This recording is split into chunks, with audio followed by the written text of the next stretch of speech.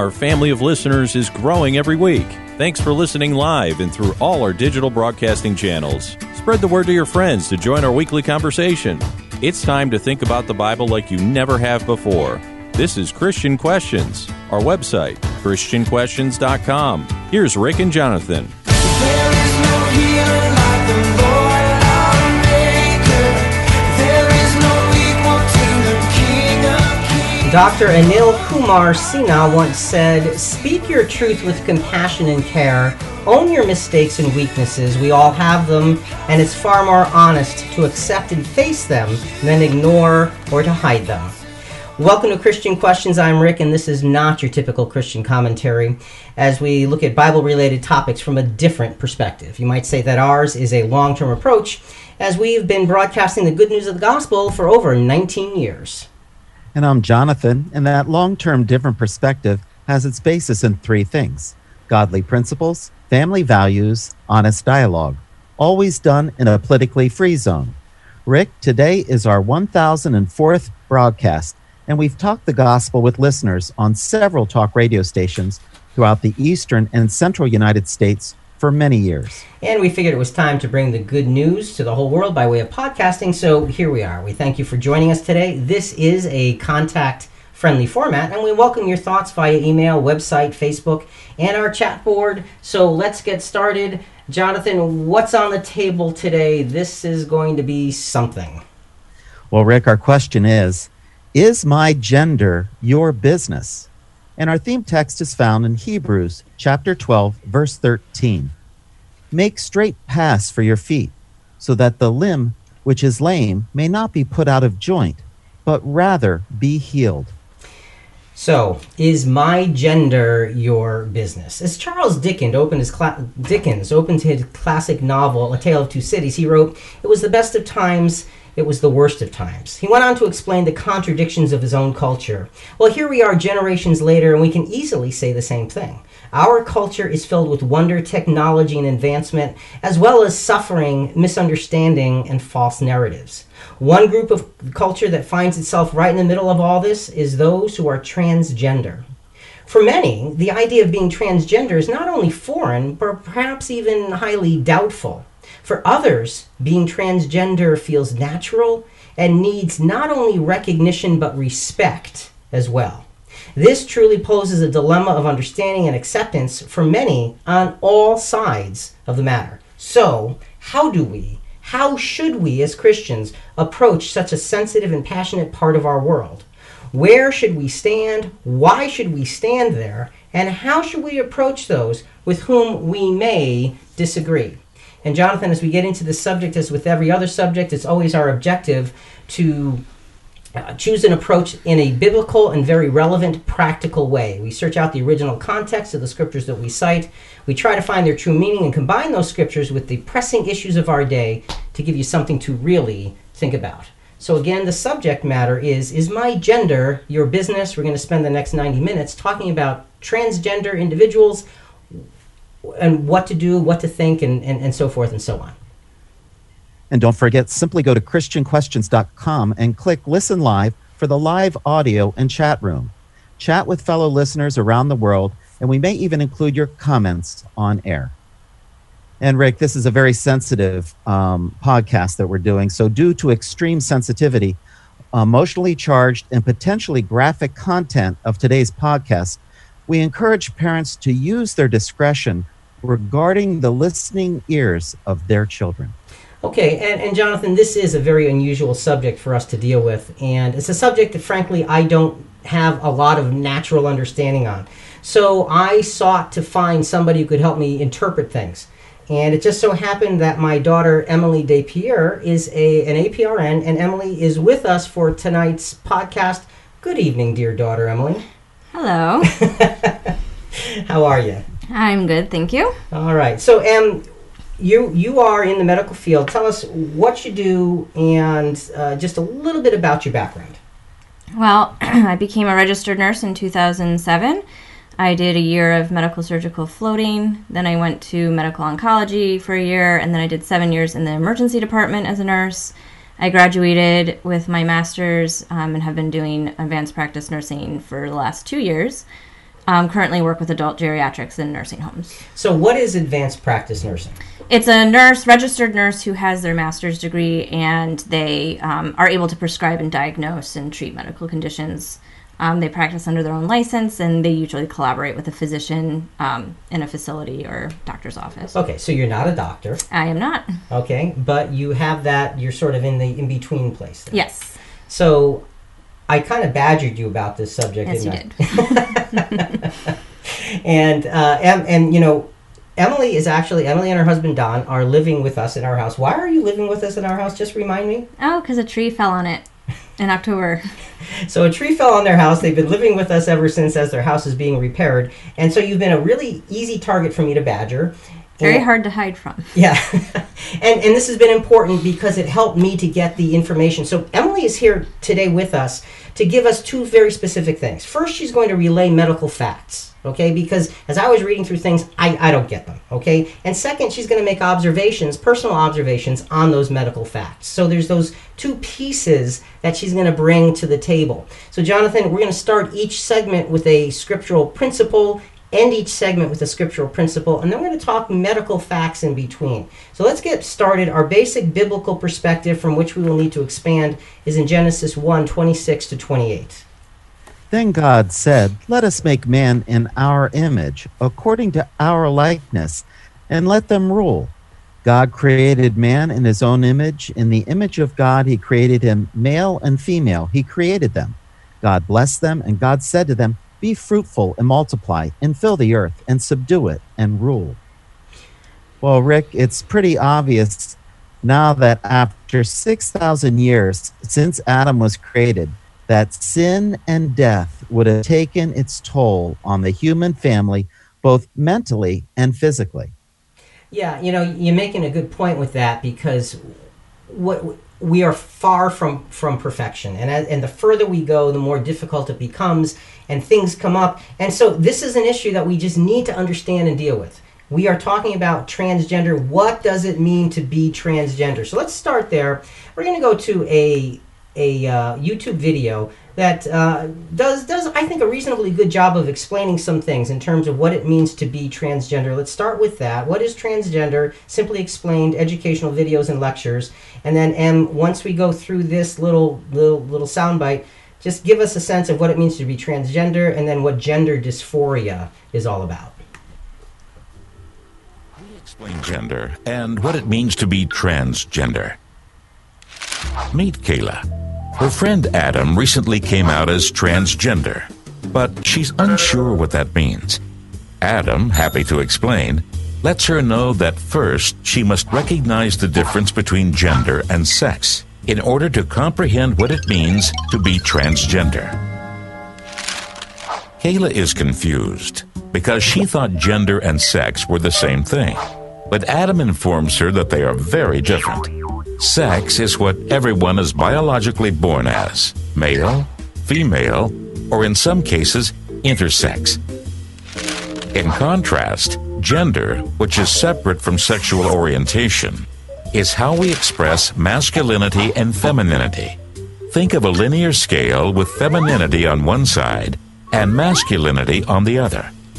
Instead of emoting one or the other based on sex, people can move throughout the gender scale freely and express various degrees of both at will, despite their biological anatomy. Okay, so we're going to start with just some basic, clear definitions. Now, there were some things in that particular soundbite that I know you certainly may take issue with. We're going to come up and deal with those as we go through our podcast today. So let's start. What does it mean to be transgender, and then what is gender dysphoria, and are those two things the same thing?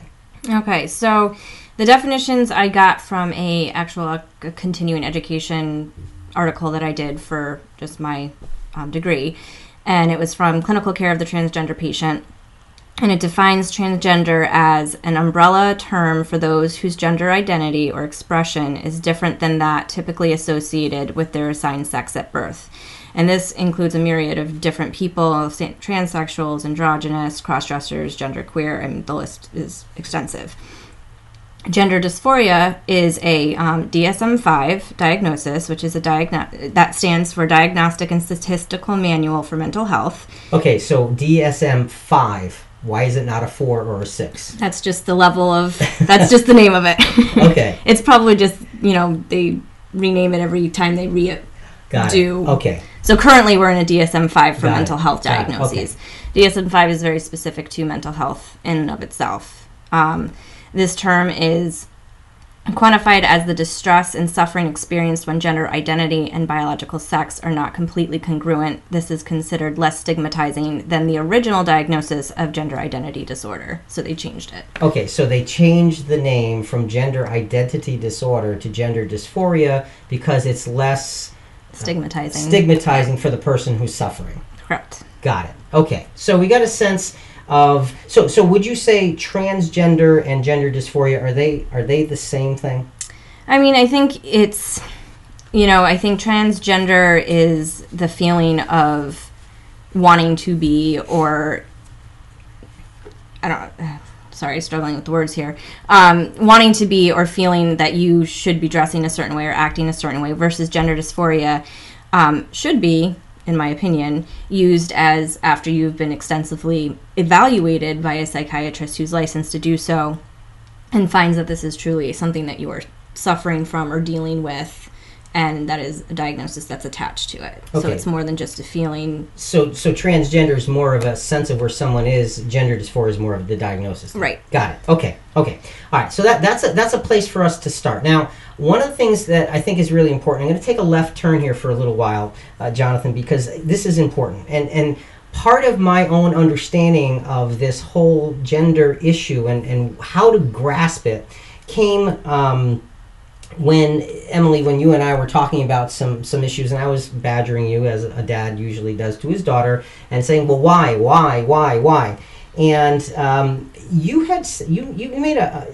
mentioned a phrase to me, a medical phrase, and I stopped and said, well, what does that mean? And then you went into this whole lengthy explanation, and it really rang a bell of clarity in my head. The medical phrase that you said is, pain is what they say it is. Give us a sense of what that phrase means and how it came to be in the center of the medical world. So, I mean, I can't tell you exactly when it started, but I graduated in 2007, and one of the things that we were taught as a new graduate nurse was that pain is considered a fifth vital sign. Now, vital signs are your heart rate, blood pressure, temperature, pulse, respirations, things that can be physically, objectively quantified. Versus pain is very subjective. And we were really enforced that if someone says their pain is a 10 out of 10, you're not allowed to really doubt that or say, well, I don't believe you, that you have to take it for what they're saying it is. So you're taking it like you would read a heart rate. Correct. Got it. So the problem with that, especially when you worked in an ER, is people would be under the impression that if they said their pain was a 10, even if it maybe wasn't, or under your impression that it wasn't, they would be seen quicker or whatever. But medically speaking, doctors were getting surveys done by their patients, and it was finding that patients were complaining that their pain was not being addressed. And so then opiates came into play, and it was a big push to prescribe a lot of opiates to address the pain levels that people were complaining of. And as we all know, we now have a large sum of opiate distribution, and it's a crisis with addiction, selling, overdoses. People would lose their prescriptions so they could sell prescriptions. And now the DEA is coming down really hard on prescribers.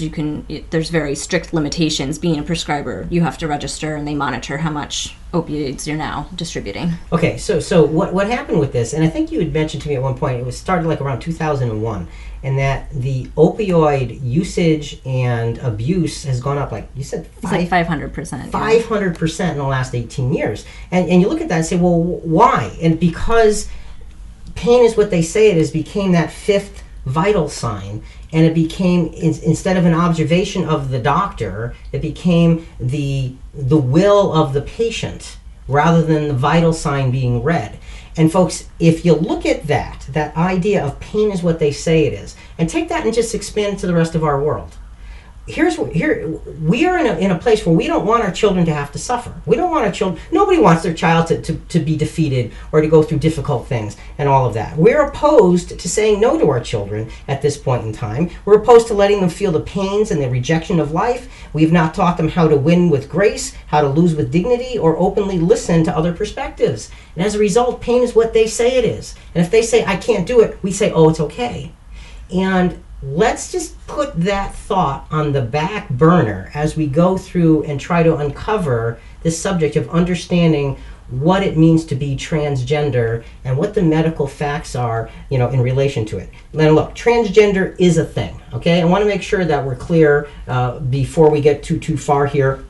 Jonathan, Romans 3:23 is, I think, an important scripture here.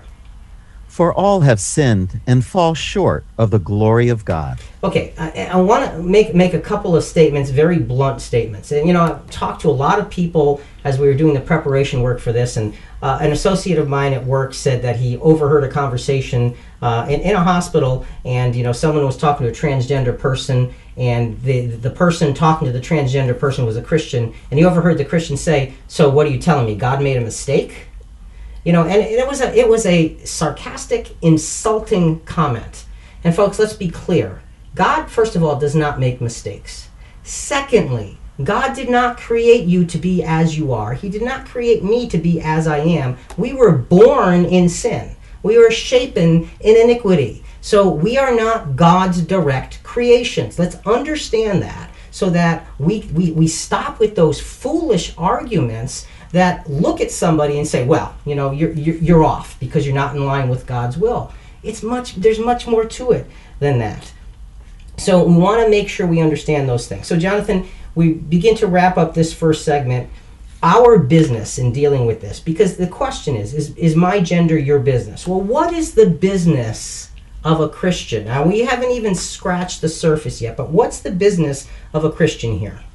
Well, Rick, embracing God's plan and design for man while realizing and accepting that we in this present sinful world, left to our own devices, are all broken, all deficient, and all out of harmony of God's image. So the bottom line is every one of us is broken. Doesn't matter who you are, doesn't matter how good you think you are. We are all in the same sinful, broken boat. So Jonathan, so far all we've done is line up the fact that this is a very difficult matter. Absolutely. So let's focus. As we talk about being transgender, a major question is, where does medical science weigh in?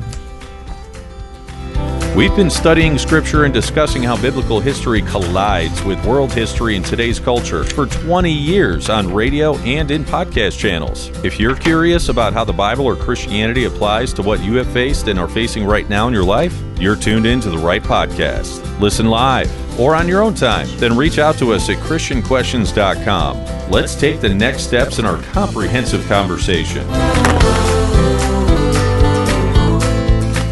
With any major debate on any issue, defining the crux of the matter is vital, and clarity in understanding the details and mechanics of gender fluidity is no exception.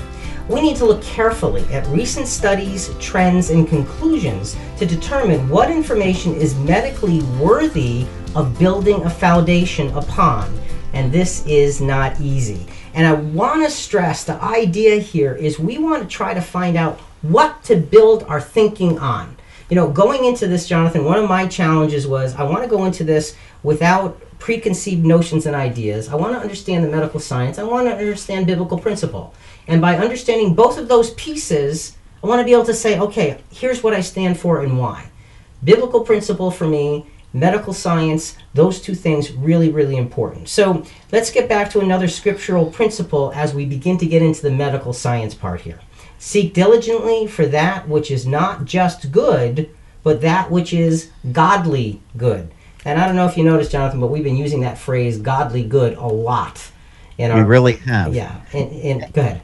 And it means a lot to me that we're using it because each of us thinks we know what's good.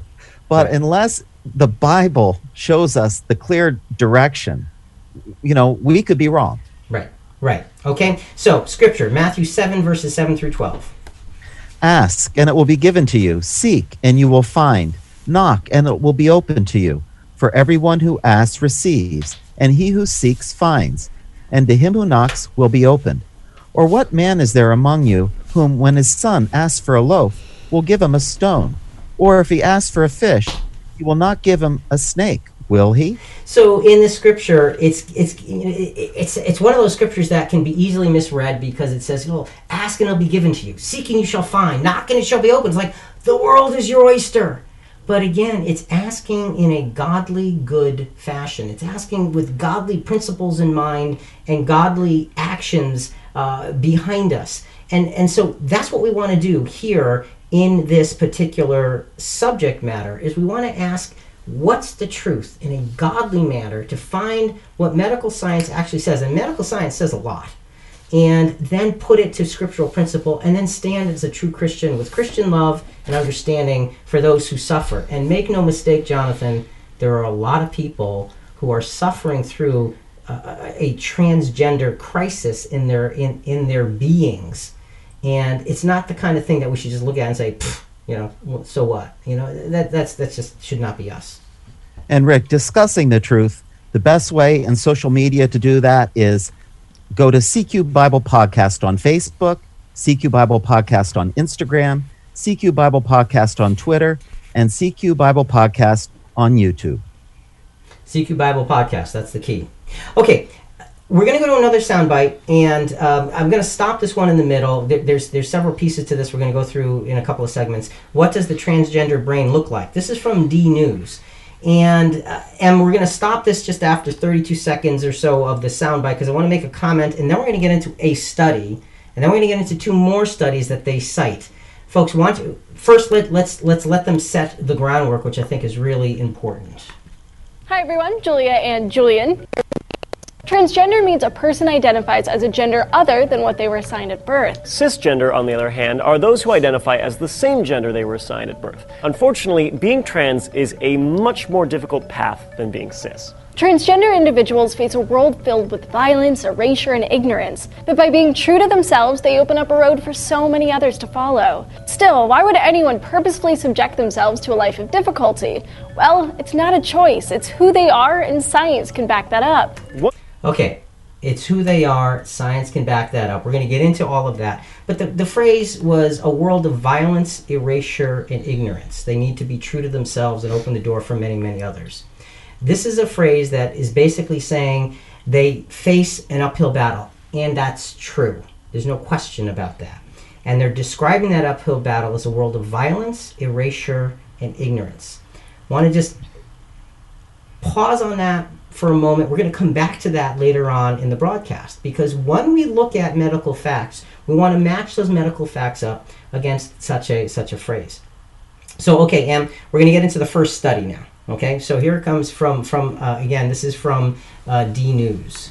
Study published in the Journal of Neuroscience identified networks in the brain associated with gender. Using diffusion-based magnetic resonance tomography imaging, the researchers looked at the brains of people who are transgender as well as female and male controls. They found microstructures or connections to the brain that differed significantly between the male and female subjects. However, the networks in the brains of those who identified as transgender seemed to take up a middle position. The researchers also found a link between these networks and the amount of testosterone in the bloodstream, suggesting that sex hormones affect how these structures form in the brain, which is supported by earlier research. Okay, so they're talking about the brain of a transgender person, according to this particular study they're citing, looks different. What's your response? Does it look different? How do we understand what that means? So, excuse me. So we actually were able to obtain this study that they were talking about. It's published by Scientific American.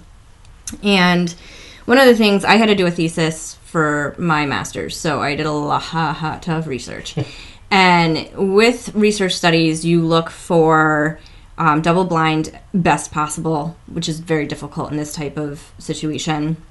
You look for a very large amount of people, because you want, the bigger the population that you can observe allows you to get a general sense for general population. And you want it peer reviewed, and which is, other medical professionals reading through it, editing it, and correcting or saying, this is where you need improvement or whatever.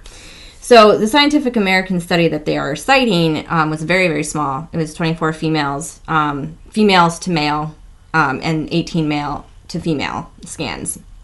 And they did do before and after sex hormone therapy. The biggest thing that I find in this study is if they actually read it in its whole entity, they would find that the study in and of itself says that it's not conclusive. Near the end of it, they talk about something that's defined as neuroplasticity, which isn't, they don't use that phrase in this study, but Yeah, and we're going to get into that more later. Right. But go ahead with that.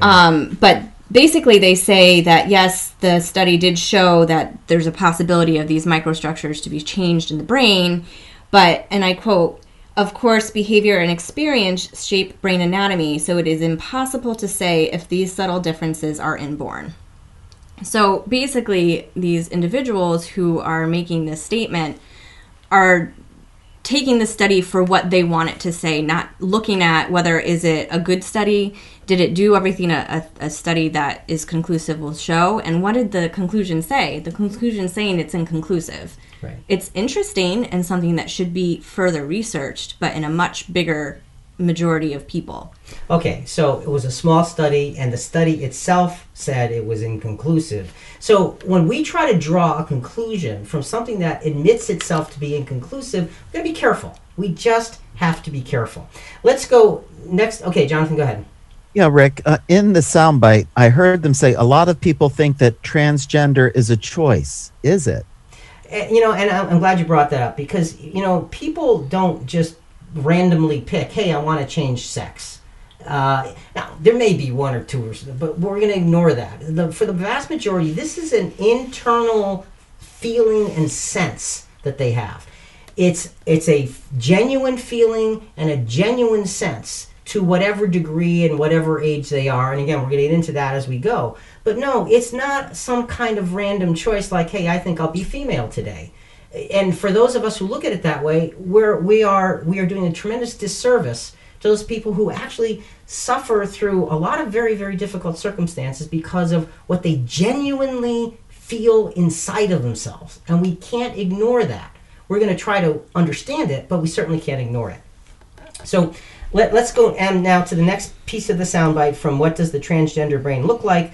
This is from D News, and in this next soundbite they're going to discuss or touch on two more studies which we happen to have information on as well.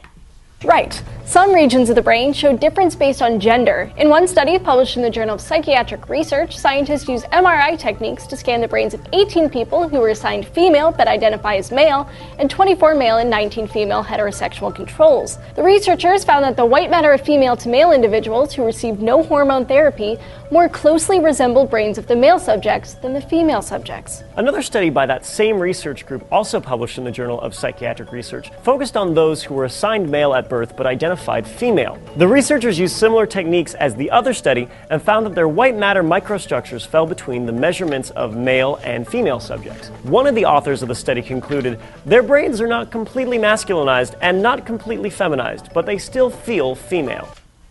Okay, so two more examples in this. What does the transgender brain look like? What are your thoughts? So one of the studies we weren't able to obtain, but the second study, which was the gender dysphoria in children, written or published by American College of Pediatrics in June 2017, actually doesn't say that at all.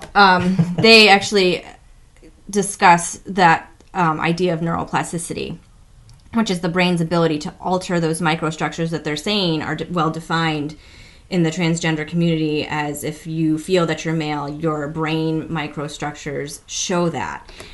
Okay, let's pause there for a second. So for those who say that they are transgender, what we're talking about is the brain, these white matter. I have no idea what white matter is, but I know it matters, okay? It's different than a male or a female. It's somewhere in between. That's what they're saying. Right. And that's what those studies show. They show that it is different. And you're mentioning this neuroplasticity thing. So yes. Go ahead. So neuroplasticity is a well-established phenomenon which is long-term behaviors that alter brain microstructures. So there's really no evidence that people are born with brain microstructures that are forever unalterable, but there's significant evidence that experiences change your brain microstructures. So this would be more of a nature versus nurture sort of situation, where does your environment control and change, if you're being exposed to wanting to be female and you're male, and you're doing it often enough, your brain will conform to believe that. Okay, and you say, oh, okay, well, you're just saying that about this. But the idea of neuroplasticity works in all areas of our lives. We develop the way we look at the world, and that's what neuroplasticity is. It develops the patterns with which we look at the world. Let me give you an example that's completely different from this. And Jonathan, you might not like this example in a great way, but I'm going to use it anyway. Okay? I like football. Okay? I'm a real heavy-duty New York Giants fan. And you love the Pittsburgh Steelers. This I know. Oh, I do. Yes. Here's the problem.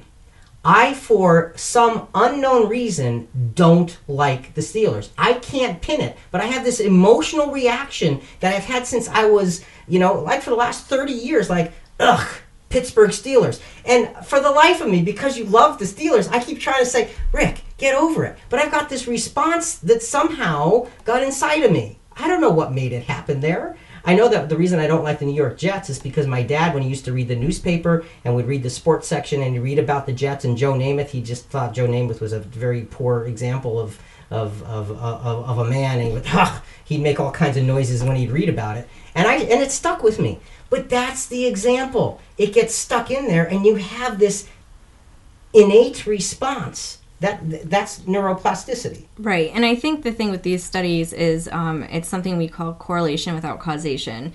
Okay, whoa. Correlation without... You got to talk slow for a guy like me, okay? I'm old.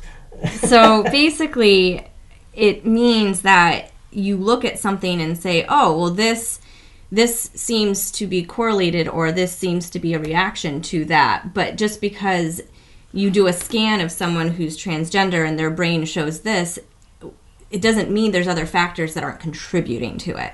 So with research, you have to really have a very tightly knit study to really show true causation and correlation together. Okay, so we like to correlate things, but there's not necessarily the cause behind it. Correct. All right, and you have to be careful with that. So what happened was, with this particular soundbite from these particular folks at D News, they were citing these studies as though here is proof. But what you're saying is when you actually look at the studies themselves are telling you they're not proof. Right. I mean, this particular study, gender dysphoria in children, I know we will touch upon it later. I mean, the study is phenomenal with just the research that they look at and the different studies that they bring into to kind of show you their point of view. And the people who did that soundbite, if they had actually read the study, they probably wouldn't have used it in their podcast. Okay, there you go. We're getting shy on time here, and there's a couple things. I wanted to spend a moment on the history, looking back in history in terms of transgender in history. And it's there. It's sketchy, but it's certainly there. I just want to mention, though, I was handed an article from ThoughtCo, and it was about Tiresias, who was a mythological individual. And it says Tiresias, Ovid's Metamorphoses, mythological transgendering. And that raises your eyebrows, like, whoa, they had transgender individuals in mythology. But that's not true.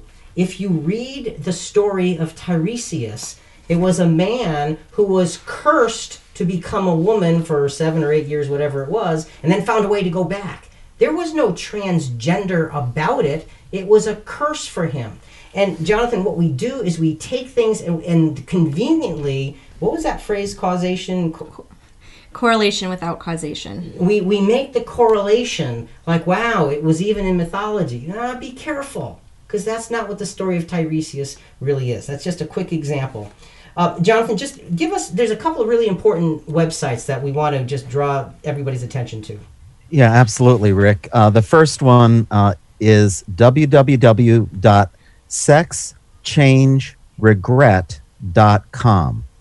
sexchangeregret.com. All And the one second is www.waltheyer.com. That's WALTHEYER. And if you didn't get that quick enough, go to CQ Rewind, because we're going to have that listed in our CQ Rewind to check out, because these are really good websites with a lot of solid information. Yeah, and I went and I found a lot of medical-backed information there, and that's what made me, it helped me a lot. Jonathan, let's go back to Matthew 7, verses 7 through 11 and 12 now. If you then, being evil, know how to give good gifts to your children, how much more will your Father who is in heaven give what is good to those who ask him? In everything, therefore, treat people the same way you want them to treat you. For this is the law and the prophets. So this gives us what our business is. Is my gender your business? What's the business of a Christian when dealing with this type of issue? Our business is what, Jonathan? Even when, especially when we are blessed with insight, knowledge, and even wisdom, we must always and intentionally treat others with the same kind of respect we want for ourselves. And as a Christian, that is so very important, to treat others with the same kind of respect, even if you look at them and say, no, they're entirely wrong. But Jesus treated everyone with respect. And that's our example. That's what we should do. Jonathan, it's very sobering to see how easy it is to miss the really big picture. You're right. We have to pay attention. What is the long-term outlet for a transgender individual? Do they usually find happiness? Before we turn the page, we wanted to tell you about CQ Rewind.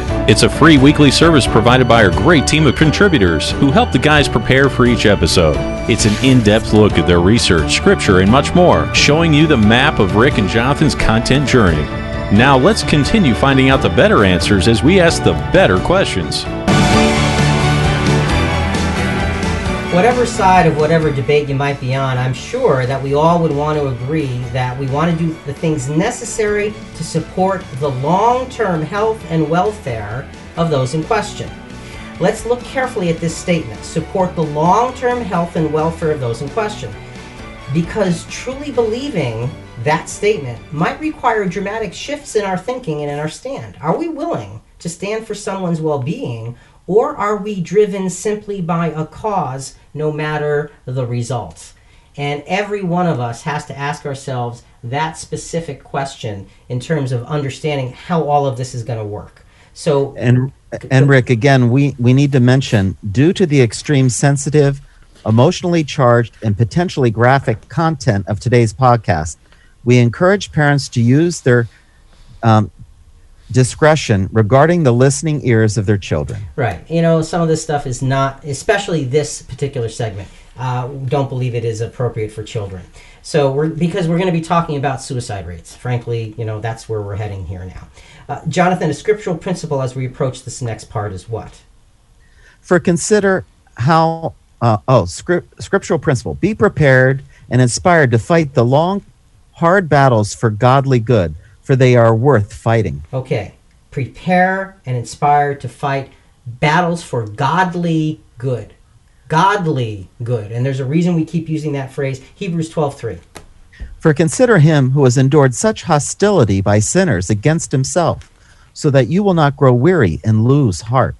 All right, so you've got to be willing to go the distance, if you will, to be really, really firm in finding truth, standing for truth, and being willing to deal with whatever backlash there might be to that truth.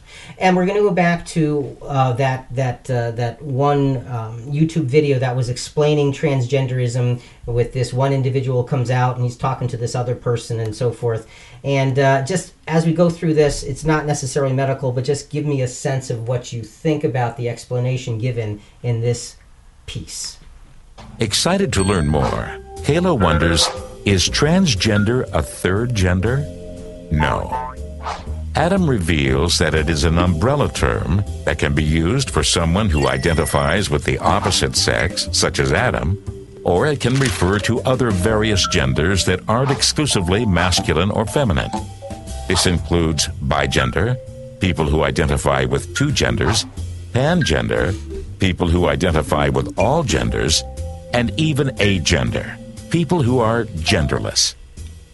Ultimately, people can choose from many terms and definitions they think represents their gender identity and also matches their self-expression.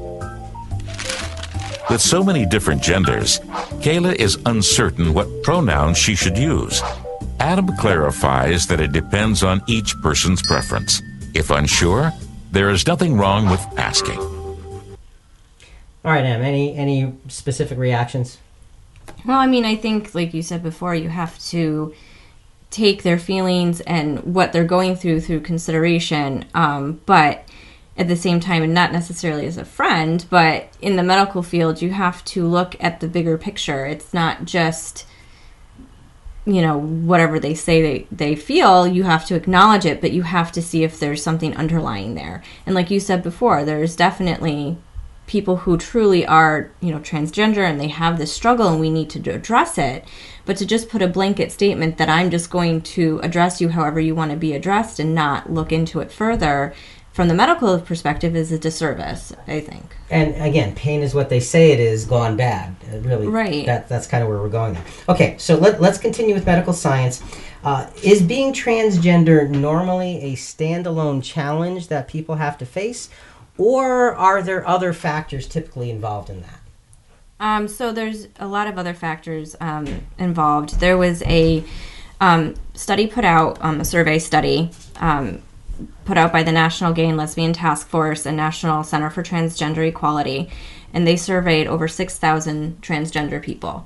And this survey was a 70-point question survey, and the results were very saddening and very astounding. One of the things that they said is that a lot of transgender people have a lot of medical and mental health comorbidities, or in other words, other diagnoses that go with it, hand in hand. So a comorbidity is another diagnosis. Correct. So like you could have hypertension and diabetes. Okay. If you're diagnosed with diabetes first, your comorbidity is hypertension. So, of note, some of the things that people were generally diagnosed with were anxiety, depression, conduct disorder, oppositional defiant disorder, autism, narcissistic personality, substance abuse, and dissociative. That's just, kind of the major ones that I noticed. And then on top of that, the particular study was to look at the suicide rates, or suicide attempts, shall I say, in the transgender community. Okay, pause for a second, because I want to put a space between that. So first, what you're saying is there's a lot of other, again, the medical phrase is comorbidity, other maladies. Correct. That go along with those who experience being transgender. Correct, and it's not 100% of the time, but they found that there was a good percentage that had also mental health comorbidities. And I think it was like 60-something%, if I remember right. Yes, okay. It was a large number. Okay, so with that in mind, now let's focus on the suicide situation. And folks, this is where you really have to pay attention. This is where it gets very, very serious. Em, talk to us about suicide amongst those who are transgender. So just to put it in perspective, one thing about doing studies is you have to say what may have put your study at a disadvantage. So one of the things they did mention is they're not sure if it really shows the population as a whole. So they do expect that some of the answers may actually show an increased percentage versus what the reality may be. And then in the general population, national suicide attempts are about 4.6% in general population. So with this study, you ended up having a transgender community was at 41% for suicide attempt. Okay, pause. 4.6% suicide attempts in the general population. Correct. 41% in the transgender population. Correct. Now, what study is this? Because that sounds outrageous. So this is the study that I mentioned by the National Gay and Lesbian Task Force and National Center for Transgender Equality, and they had sent out over 6,000 surveys to the transgender population, and with this they quantified suicide attempt and they broke it down into like 70 different points, and it's very, very staggering, the numbers that they found. And I quote from one of their kind of conclusions is overall the most striking finding in our analysis was exceptionally high prevalence of lifetime suicide attempts presented by the NTDS respondents across all demographics and experiences. So it wasn't singled out to one specific population.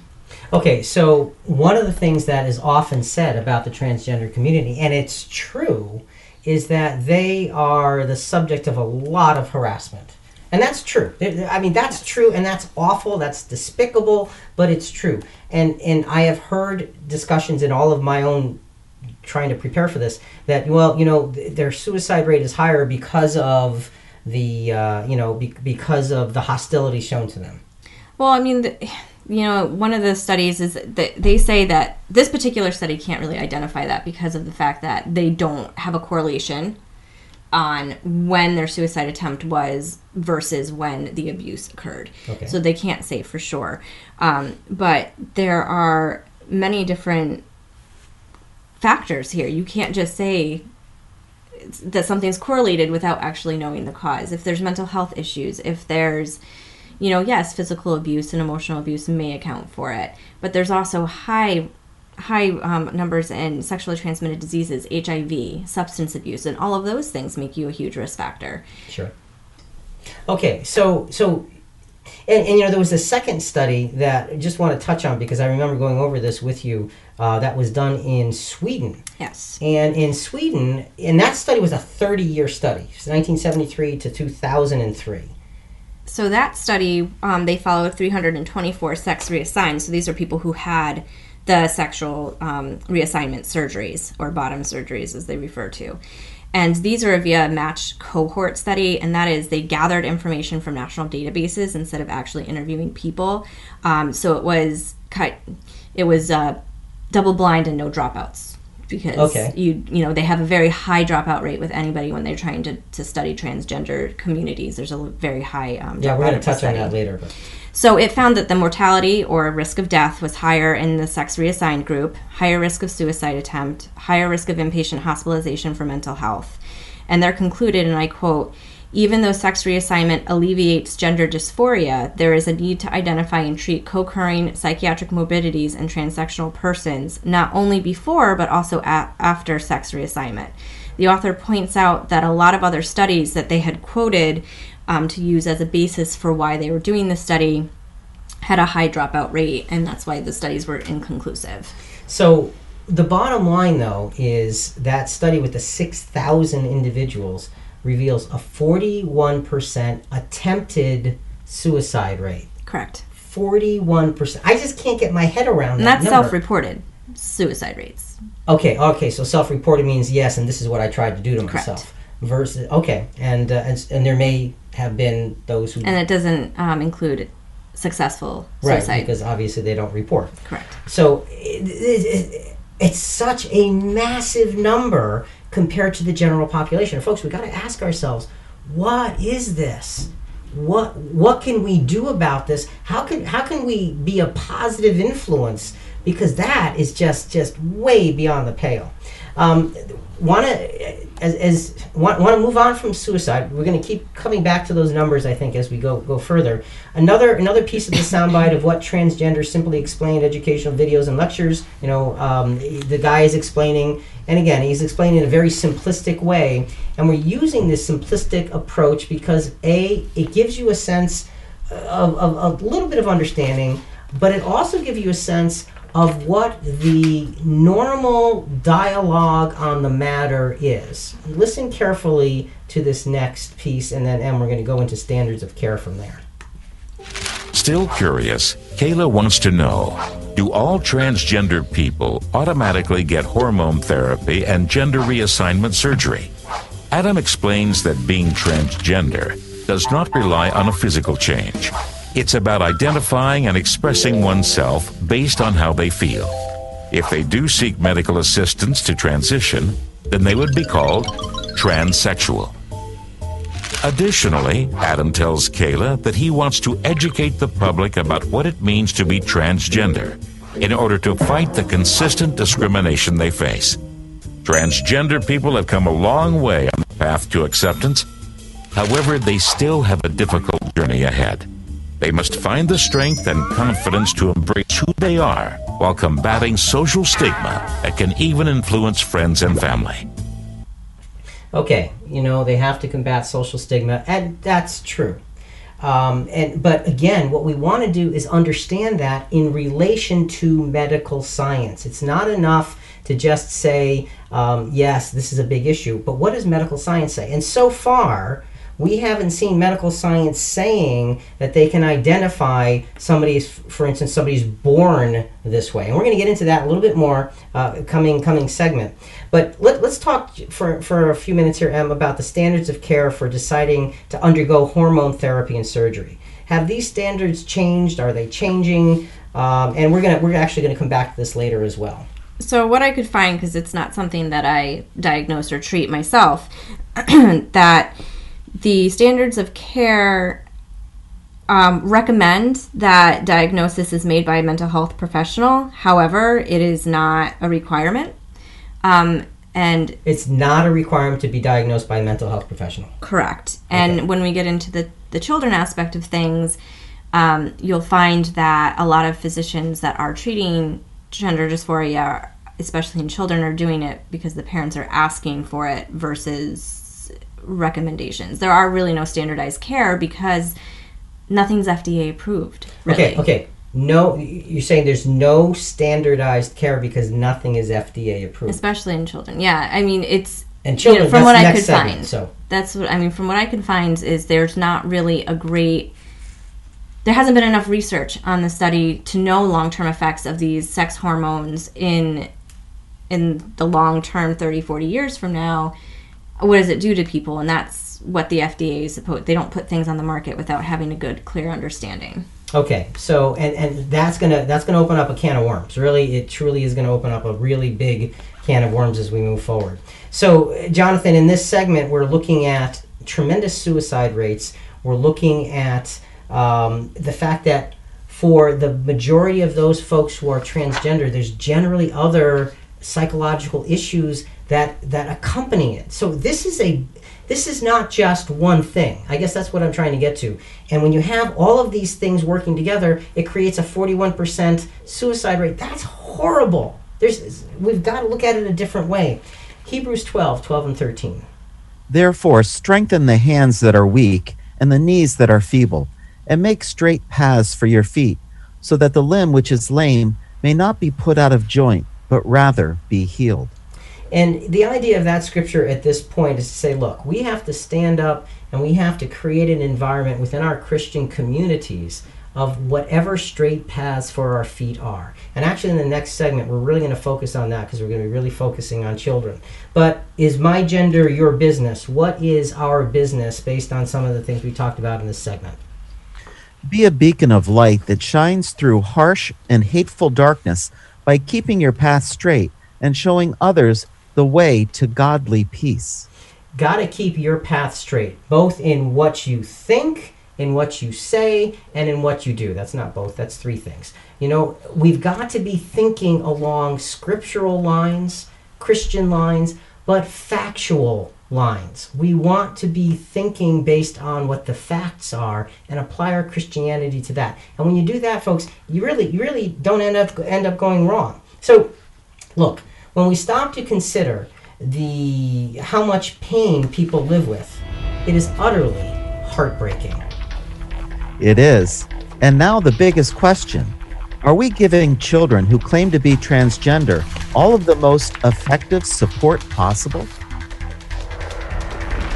There's a lot of talk program topics out there. If you're burnt out on Capitol Hill and Trump, don't worry, we never go there.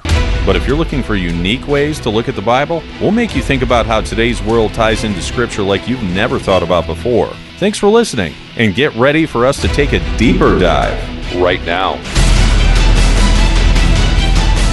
Admittedly, all of our conversation up to this point has been preparing us for this segment right here. With a firm foundation in medical science, we now need to look with our deepest compassion, our most enlightened wisdom, and our clearest focus at children and the transgender challenge. Are we currently doing the very best for them by way of support, by way of treatment, by way of guidance, as we seek for them to have a happy life? Are we doing the very best for children? That's what we're focusing on in this segment.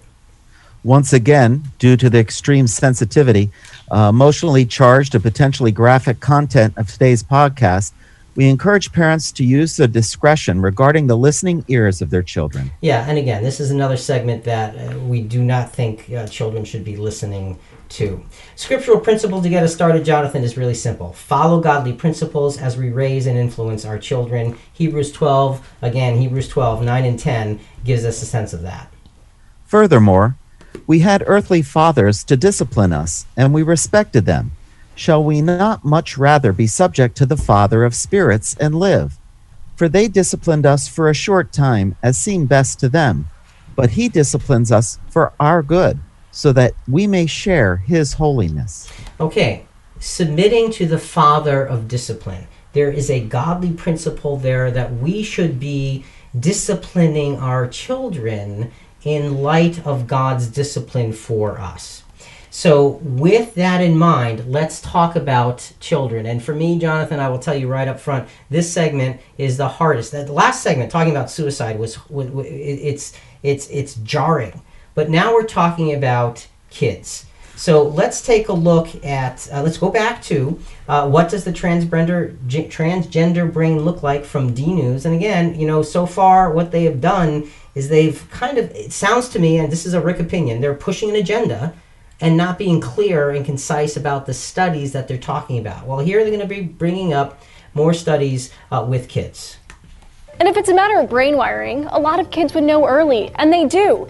In one study published in the Graduate Journal of Social Science found that 76% of participants knew they were transgender before they left elementary school. A small study published in the journal Psychological Science found that kids as young as 5 who identify as trans showed a consistency in gender identity across various measures. I actually saw Laverne Cox speak at an event at Rutgers, and she said exactly the same thing. The researchers asked 32 transgender kids aged 5 to 12 questions about gender and under the implicit association test to see how kids identify with various things. Using the IAT, the researchers could see how quickly the kids associated gender with the concepts of me and not me. It's a fast test, so they don't have a lot of time to think about it, they just respond.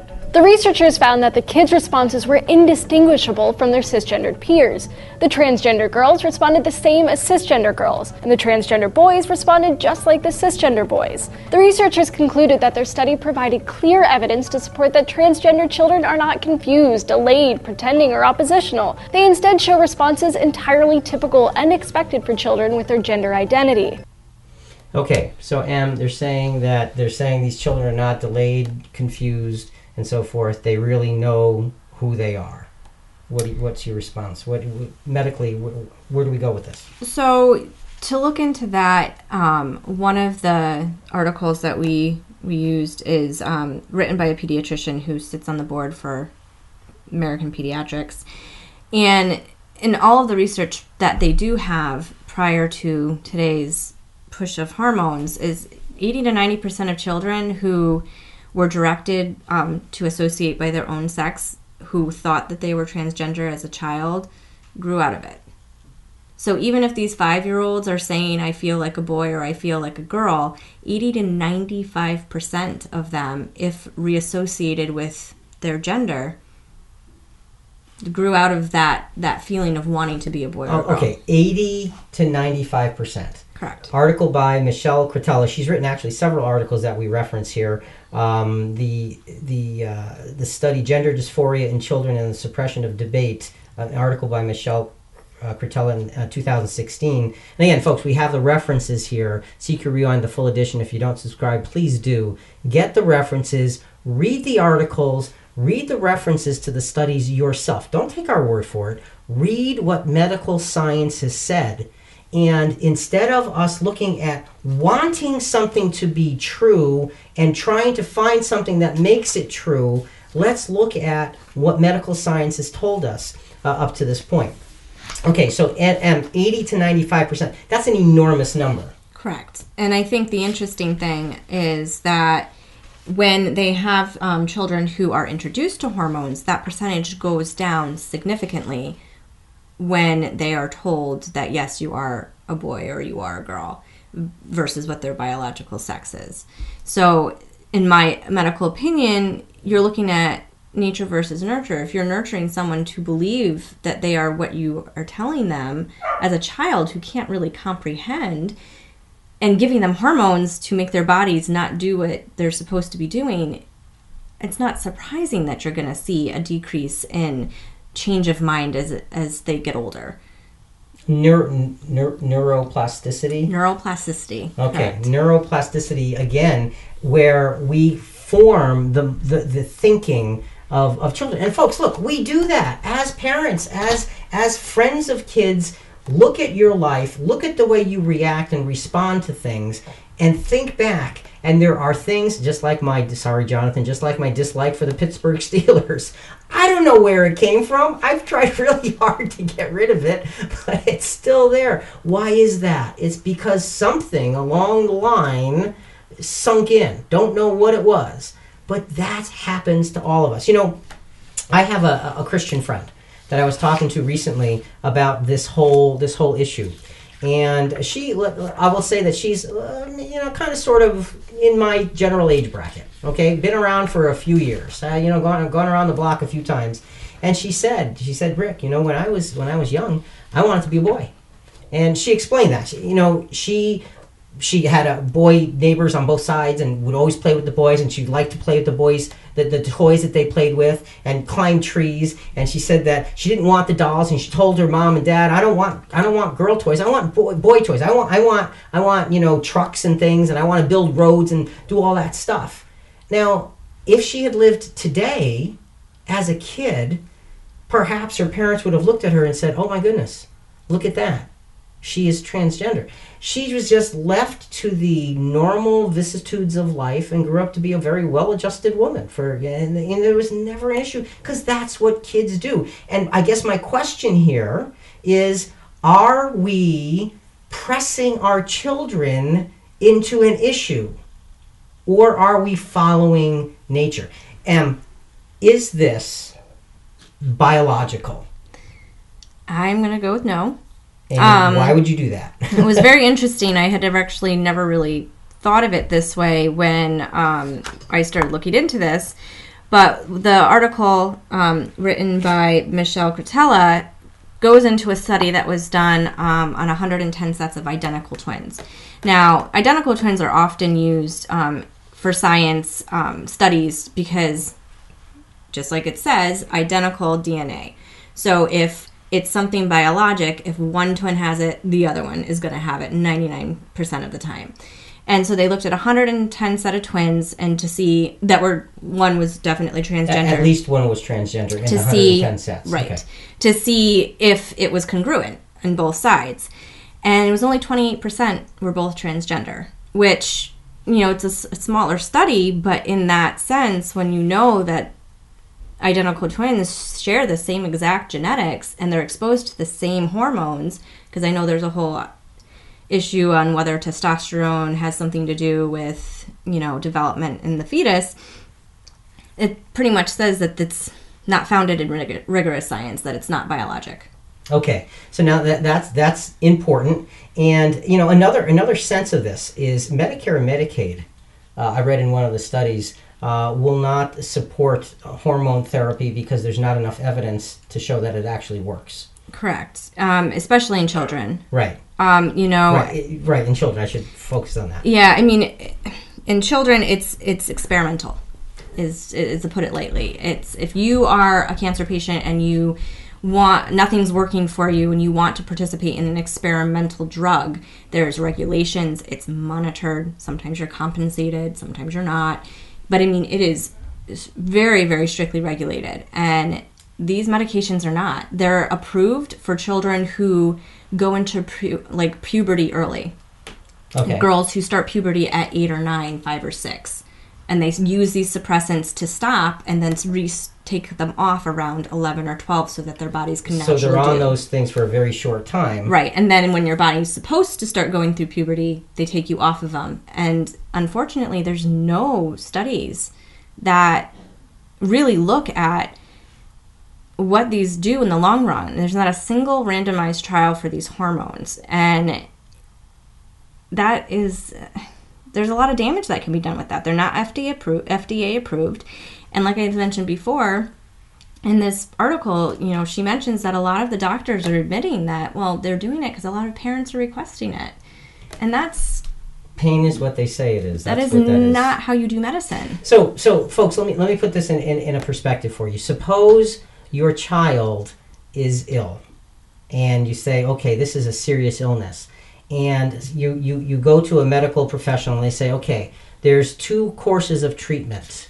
One, you have an 80 to 95% chance that they can be cured.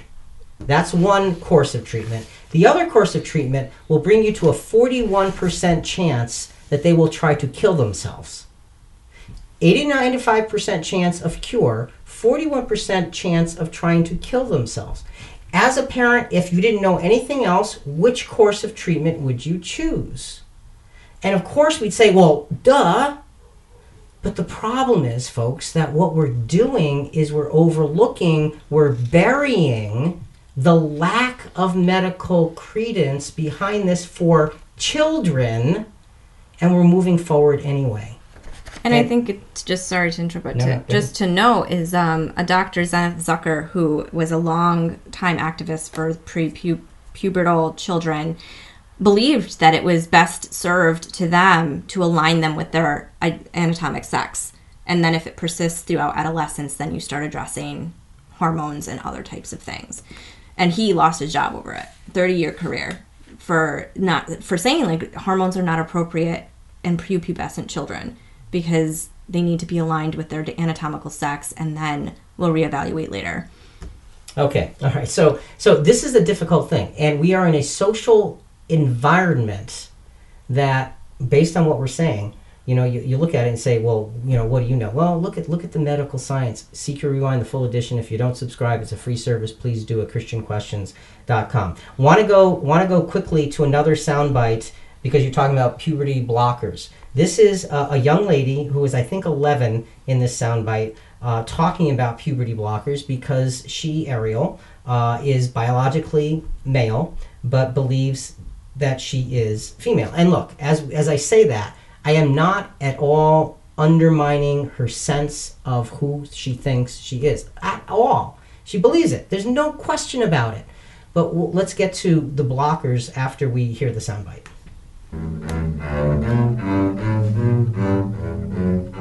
The hormone blockers, they give me a space where I can really feel completely just sure of myself, and I can just have that little breathing space before I enter puberty. And you're just in this nice little world where you're still like a child, and it's just great before you develop.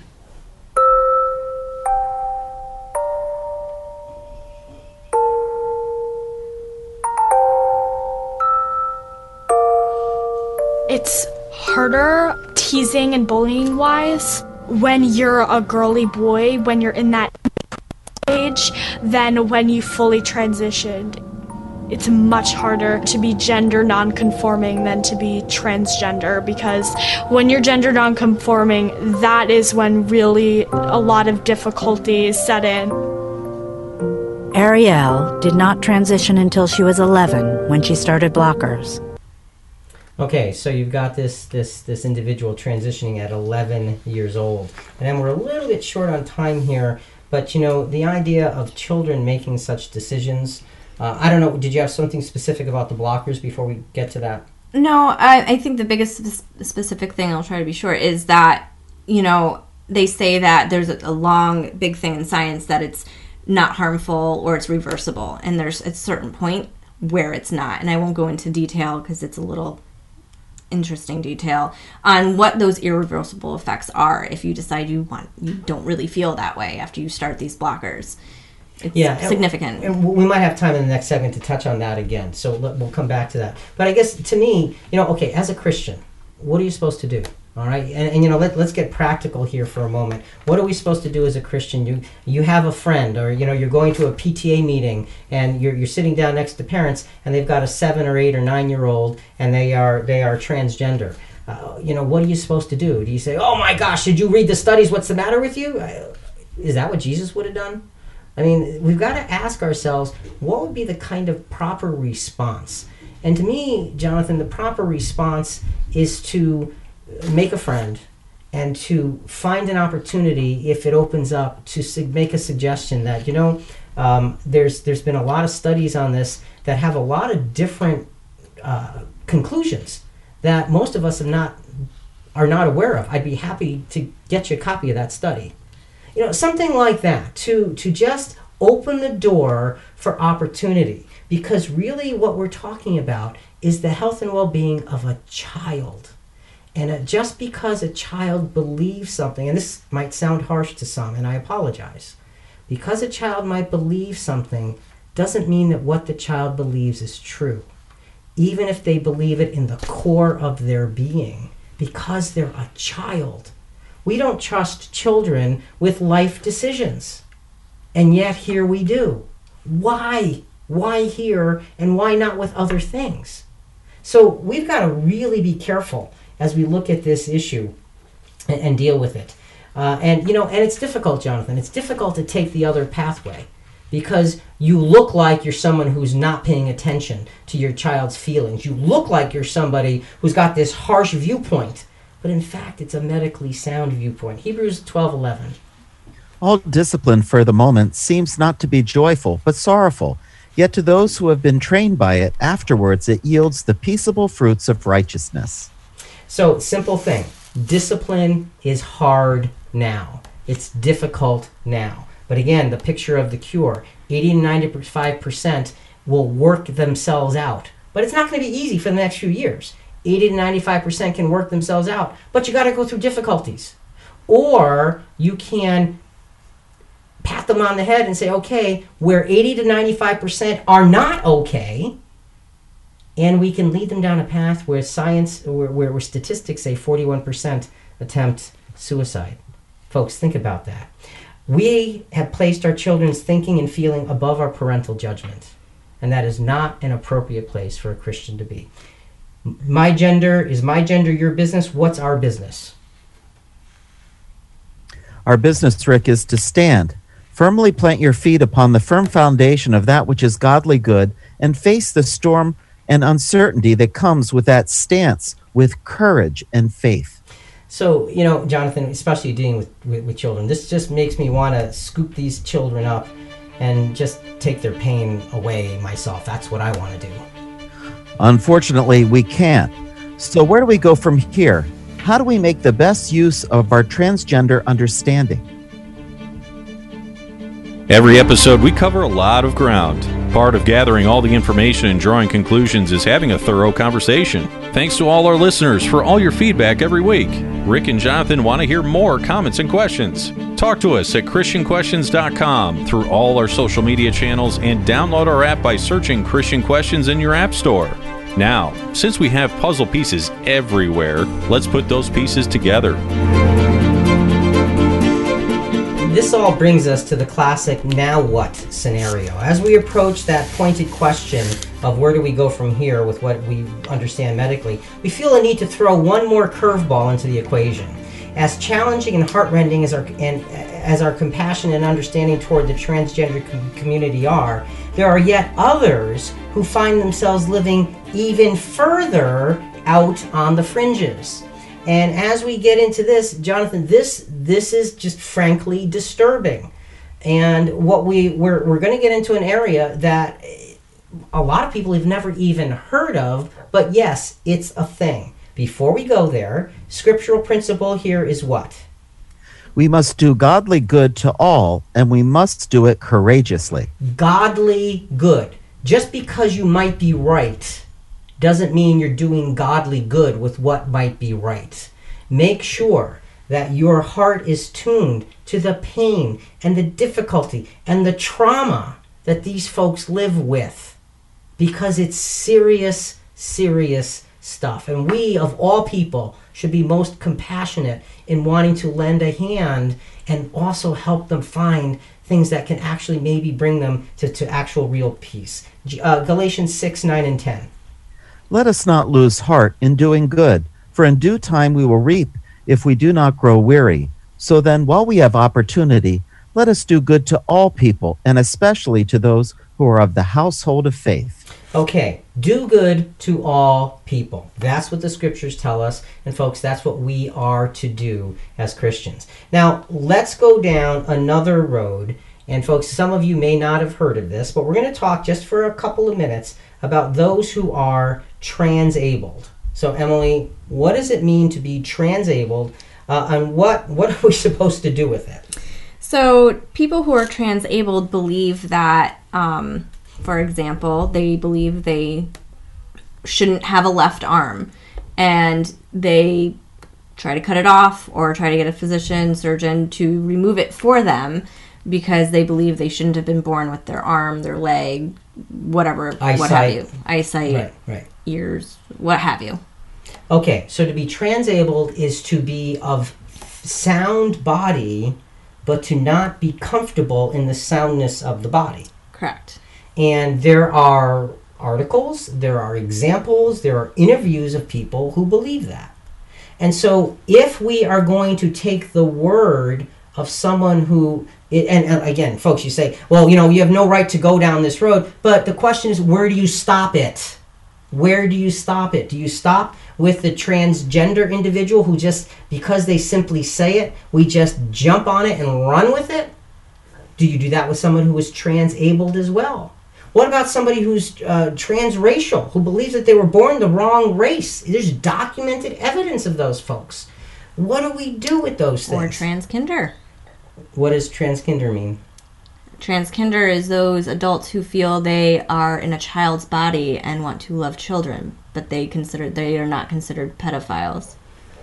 Where do you draw the line? And again, you had mentioned earlier, Em, about medical professional, a medical psychiatric doctor, being able to get involved, but it's not necessary anymore. Correct. And in a lot of states now, one of the things that's happened is that the treatment for a transgendered child is that the psychologist is not allowed to ask them how they got to that point. I remember reading that once. Yeah. I don't know if you have that in front of you or not. I don't, not in front of me, no. But do you remember that part? Yeah. Go ahead. And they are not allowed to kind of dig, if you will, deeper into what might be causing it, because just no one here is saying that transgender is not a real thing. Right. But there's a percentage that are probably fixed to something else. It goes hand in hand with it, whether it be a trauma, uninvolved parent, a mother who wishes they had a son or a daughter instead of a son or a daughter that they got. That's called gender mourning. When you're a mother and you wanted a girl and you had a boy, so you make your boy dress up like a girl. These are realities, and some cases might be related to those things, and those things need to be involved and explored, because if you don't, then even if they get the sex transition, their mind is not going to be cured. Their mind is not going to be settled, because there's something much deeper there that no one is looking at. Well, and I want to go back to, Jonathan, you had mentioned the website sexchangeregret.com. And that website, I want to just give a little history on that. That website was put together by Walt Heyer, and that was the other website, waltheyer.com. Sexchangeregret.com was put together by Walt Heyer. Walt, in the 1970s, went through one of the very early American sex change operations. He believed that he was a woman. He absolutely believed it. And in those days, you want to talk about a situation where you're not getting any support. Back in those days, there was none. He went through with it. He lived as a woman, I forget, for 7 or 8 years. He got psychotherapy, and he realized that there were underlying issues that brought him to that. And he actually went through the pain and difficulty of changing back to a man. And since then, he has dedicated his life to trying to help those who get stuck in this, because another unreported, and we're not even going to get into this, but an unreported statistic here is how many people are just dissatisfied after a time. Once the euphoria wears off, what's happening with a lot of these folks, 'cause remember, 80 to 95% of those who feel transgender as a child grow out of it. And we are not treating them as 80 to 95%. We're taking that statistic and we're diluting it down because we're paying attention to a feeling rather than to the underlying fact. And so when you get stuck, you need some help. And there are so many people that get stuck like that. And again, that's why this information is so very, very important. And Christian Questions, Jonathan, usually never goes into things like this. So this is a very unusual foray for us. But folks, the reason we're doing it is because the bottom line is, look, we're all human, we're all broken, we're all imperfect, we all suffer, we all have things that we have to cope with in our lives. This is a particular issue that has grown dramatically in the last few years. Now, how many centers were there? Do you remember? 24 centers? Yeah, I actually had that in front And then of it me. moved to 40. Yeah, so it was 23 centers, and then it went up to 40 centers. And in 2014, there were 24 gender clinics clustered chiefly along the East Coast in California. 1 year later, 40 across the nation. And one of the doctors, Dr. Lopez, he was a pediatric endocrinologist and whatnot, he said the use of this protocol, which is prepubescent hormones, is growing really fast. And the main reason is that parents are demanding it and bringing patients to the door of pediatric endocrinologists because they know this is available. Okay, parents are demanding it. So we're taking the feelings of our children, we're trusting their feelings to pursue a life-altering course that when you look at the result of living a transgender life, and folks, I apologize for bringing this up again, but 41% attempt to take their own lives. What does that tell us? This is serious, serious stuff. I want to go to a soundbite for someone who supports the transgender work. His name is Norman Spack. He is a doctor, I think at Boston Children's Hospital or something. But just, when we keep saying 80 to 95%, listen to what he says. Your gender, which is different from your anatomic sex, describes your self-concept. Do you see yourself as a male or female or somewhere in the spectrum in between? That sometimes shows up in the first decade of life, but it can be very confusing for parents because it is quite normative for children to act in a cross-gender play and way, and that in fact there are studies that show that even 80% of children who act in that fashion will not persist in wanting to be the opposite gender at the time when puberty begins. So the interesting thing here, Em, is that even he, who is a great advocate of hormone blockers, he says 80%. Now he's using the low end, but give him credit, he at least says it. The problem, Jonathan, is he doesn't say what to do and how to enforce that 80%. See, what we're being taught is that when a child has a thought, you jump on that thought and you affirm that thought and you build their life around that thought. But 80% to 95% of those thoughts are just kids thinking. And really quick on this because I want to get to our last piece. Anything specific here? Well, just to add that the Endocrine Society guidelines currently prohibit the use of cross-sex hormones before the age of 16, but people are doing it anyway. Pretty much. Some gender specialists are already bypassing pubertal suppression and putting children as young as 11 on cross-sex hormones, excuse me. So, and folks, why would we do this? Why would we do this? Why would we do this? And there's a legitimate answer, okay? And I want to touch on that legitimate answer right here and right now. Next soundbite, again, this is transgender at 9 years old. This is from Barcroft TV, Gender Kinderin. But again, a small piece of a video on a transgender child. Listen to the parents' description of what they're doing and why. Now Emily and Clint are focusing on Keith's future. We wanted to be there for her and show her that we're supporting however she feels and allowing her to be herself. In just a few months, she could begin puberty blockers before moving to hormone therapy and finally full gender reassignment surgery.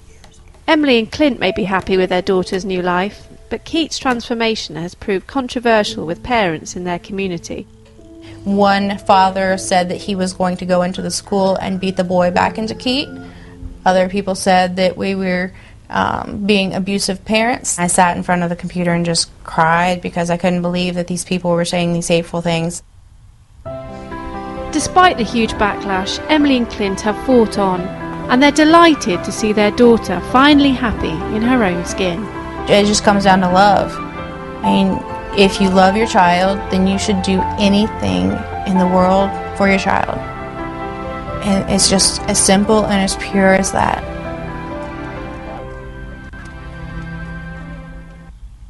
Okay, Em, I'm going to put you on the spot with that one. Okay, I mean, you know what you do. If you love your children, you do what you should do for them. I'm not a parent, but I can tell you, and being a daughter of the guy sitting here, that just because what I wanted does not mean I got it. I mean, it's not always a good thing. And unfortunately, who knows how this child will turn out. Maybe they're one of the few who truly have this issue, but maybe they're one of the many who will try to attempt to harm themselves. And it's just a real struggle as a medical professional to listen to someone say, well, my child wants this, and they just fall to it. We had a lot of experience that in the ER, where people will my child doesn't like medicine. Well, plug their nose, they'll swallow. You know, it just was it's just this concept that you see a lot more of, and it can cause harm. And again, the idea of puberty suppression, hormone blockers, there are no tests that show that is safe in long-term use. None. Zero. None. And so when you heard that last soundbite with the beautiful music in the background and the tenderness of, I can't believe people are saying these hateful things. And you got to think about it. Is it hateful? Is it hateful when you are truly deeply concerned for somebody's long-term welfare? Not for how they feel and about being happy now, but have you turned over every rock to see if this is just a phase? Because the fact is that 80 to 95% of the time it is just a phase. And you can say, well, my kid is the one. And the next parent is going to say, well, my kid is the one. And the next parent is going to say, well, my kid is the one. And you can be sure that the next 10 parents are going to say, my kid is the one. 8 or 9 of those parents are wrong. They're just plain wrong. So what do you do? Again, as a Christian, what do we do? How do we manage this? How do we put ourselves in a place of being helpful? By being able to be willing and able to suggest, to be a friend, to have information that's viable medical information to help folks understand and cope with these things. And folks, I'm just going to tell you, we're probably going to run just about a minute or two over tonight because we just got to, I don't want to rush finishing this. We started out early in the podcast, Jonathan, with a phrase, a world of violence, erasure, and ignorance, and needing to be true to themselves. And I submit to you folks, as we begin to wrap this up, that are we creating, by wanting to help without looking at it from a different perspective that is medically sound, are we creating a world of future violence for our children, of erasure of what they are, and of ignorance because we love them? And love is such a good thing, but if it's not based in righteousness, it can be such an empty thing. Proverbs 22:6. Train up a child in the way he should go. Even when he is old, he will not depart from it. Doesn't say that he's not going to depart somewhere in the middle. Okay? And look, Em, you grew up in the house where I was the dad and you were one of 3 kids, and I will tell you all, folks, that Emily was the one that was the easiest to raise because she seemed to have her head about her all the time. The other two, not so much. But, you train up a child in the way they should go, and later on in life, they're going to look back and see the discipline and be thankful for that. Love without righteousness is only a topical painkiller and a Band-Aid to cover a festering infection. It looks good and even feels good for a while, but inevitably it will fail miserably. Folks, we don't want to do that to our children. Jonathan, our final piece of business here is my gender your business. The Christian's business is what? Before Emily will give you your wrap-up moment here.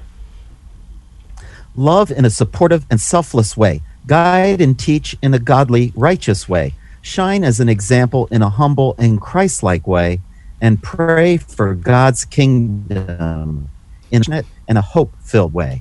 Okay, you were breaking up a little bit there, unfortunately. But, the point here is that we have to be focused on being thoroughly Christian as we deal with these issues and putting a higher level of righteousness first and being kind and compassionate and understanding so we can help people along the way. Em, just a final wrap-up from you. Well, just to expand off of that, that's what you have to do as a medical provider as well. You have to be compassionate for how people are presenting and how they're feeling, but you don't have to agree with it. You don't have to agree in any medical profession on how people are treating their bodies or doing things like someone's lung disease who still smokes. You don't have to agree with it, but our job is not to consider our feelings, but to consider the best medical and evidence-based research for that person. We know that smoking causes cancer. We have that fact, and you are going to, every single time you see that patient, discuss smoking cessation. It's actually a standard of care now. You want to give them the best quality of life that you can. And in some cases that's telling a patient that their actions are hurting themselves. We need to do our due diligence and give all the facts, and sometimes it's a lot of the times you get yelled at or ridiculed or told that you're the worst doctor they've ever dealt with. But it's your job to give advice every single time. And I truly believe that the medical community is doing a disservice to the transgender community. Basically because they're basing things on feeling and not considering all of the facts. And there's not enough studies out there right now. And you have to consider the facts and risks to enable us to provide well-rounded care for those who struggle with gender dysphoria. And we can't do it. Our treatment can't be based on fear of being politically incorrect. And in some cases, I'm sure sexual reassignment surgery is reasonable, but it's very clear that it's not for everybody and that there's a lot more underlying issues that need to be addressed. And we need to put our time and effort into providing real medical advice and help. And actually, I'm surprised that there's not more push for that, considering how our society thrives on evidence-based practice and science right now. And there's a ton of evidence. Seeker Review on the full edition, we're going to lay out a bunch of ways to find the evidence yourself, to look at it yourself, digest it yourself. Don't take our word for it. And thanks so much for being with us. You're welcome. This has been huge. And folks, I just want to say, before we wrap up, Emily and her husband Don have been living with us under our roof because a tree fell on your house several months ago. And that's a very hard thing to deal with. But I will tell you flat out that I believe that God arranged the timing of such things because I was already beginning to work on this months and months ago. And the fact that you were in the house with me and you couldn't get away from me, and I could badger you again and again, helped me to get an understanding and to do my own research, to do the digging so that I could get an understanding of what's real and what's not. And I thank you for being here and putting up with your dad, and his obsessions, because it's such a difficult thing. Folks, as we wrap this up, we want you to be clear that what we're trying to do here is be Christian, trying to be godly good in what we know and what we do. And the fact that we want to make our Christian lives built on facts, and so we can be helpful to others. Not condescending, not hurtful, not judgmental, but helpful because you know the facts. For Jonathan, Rick, and Emily and Christian Questions, we hope you've enjoyed being with us today. It's been a very difficult, deep, and probing subject that we hope you take with you and you work on and you realize there's so much more to it. Until next week, transgenderism is everybody's business. Think about it. And folks, remember, we love hearing from our listeners. Let us know what you thought of today's topic. Suggest future topics. Start a conversation with us at ChristianQuestions.com.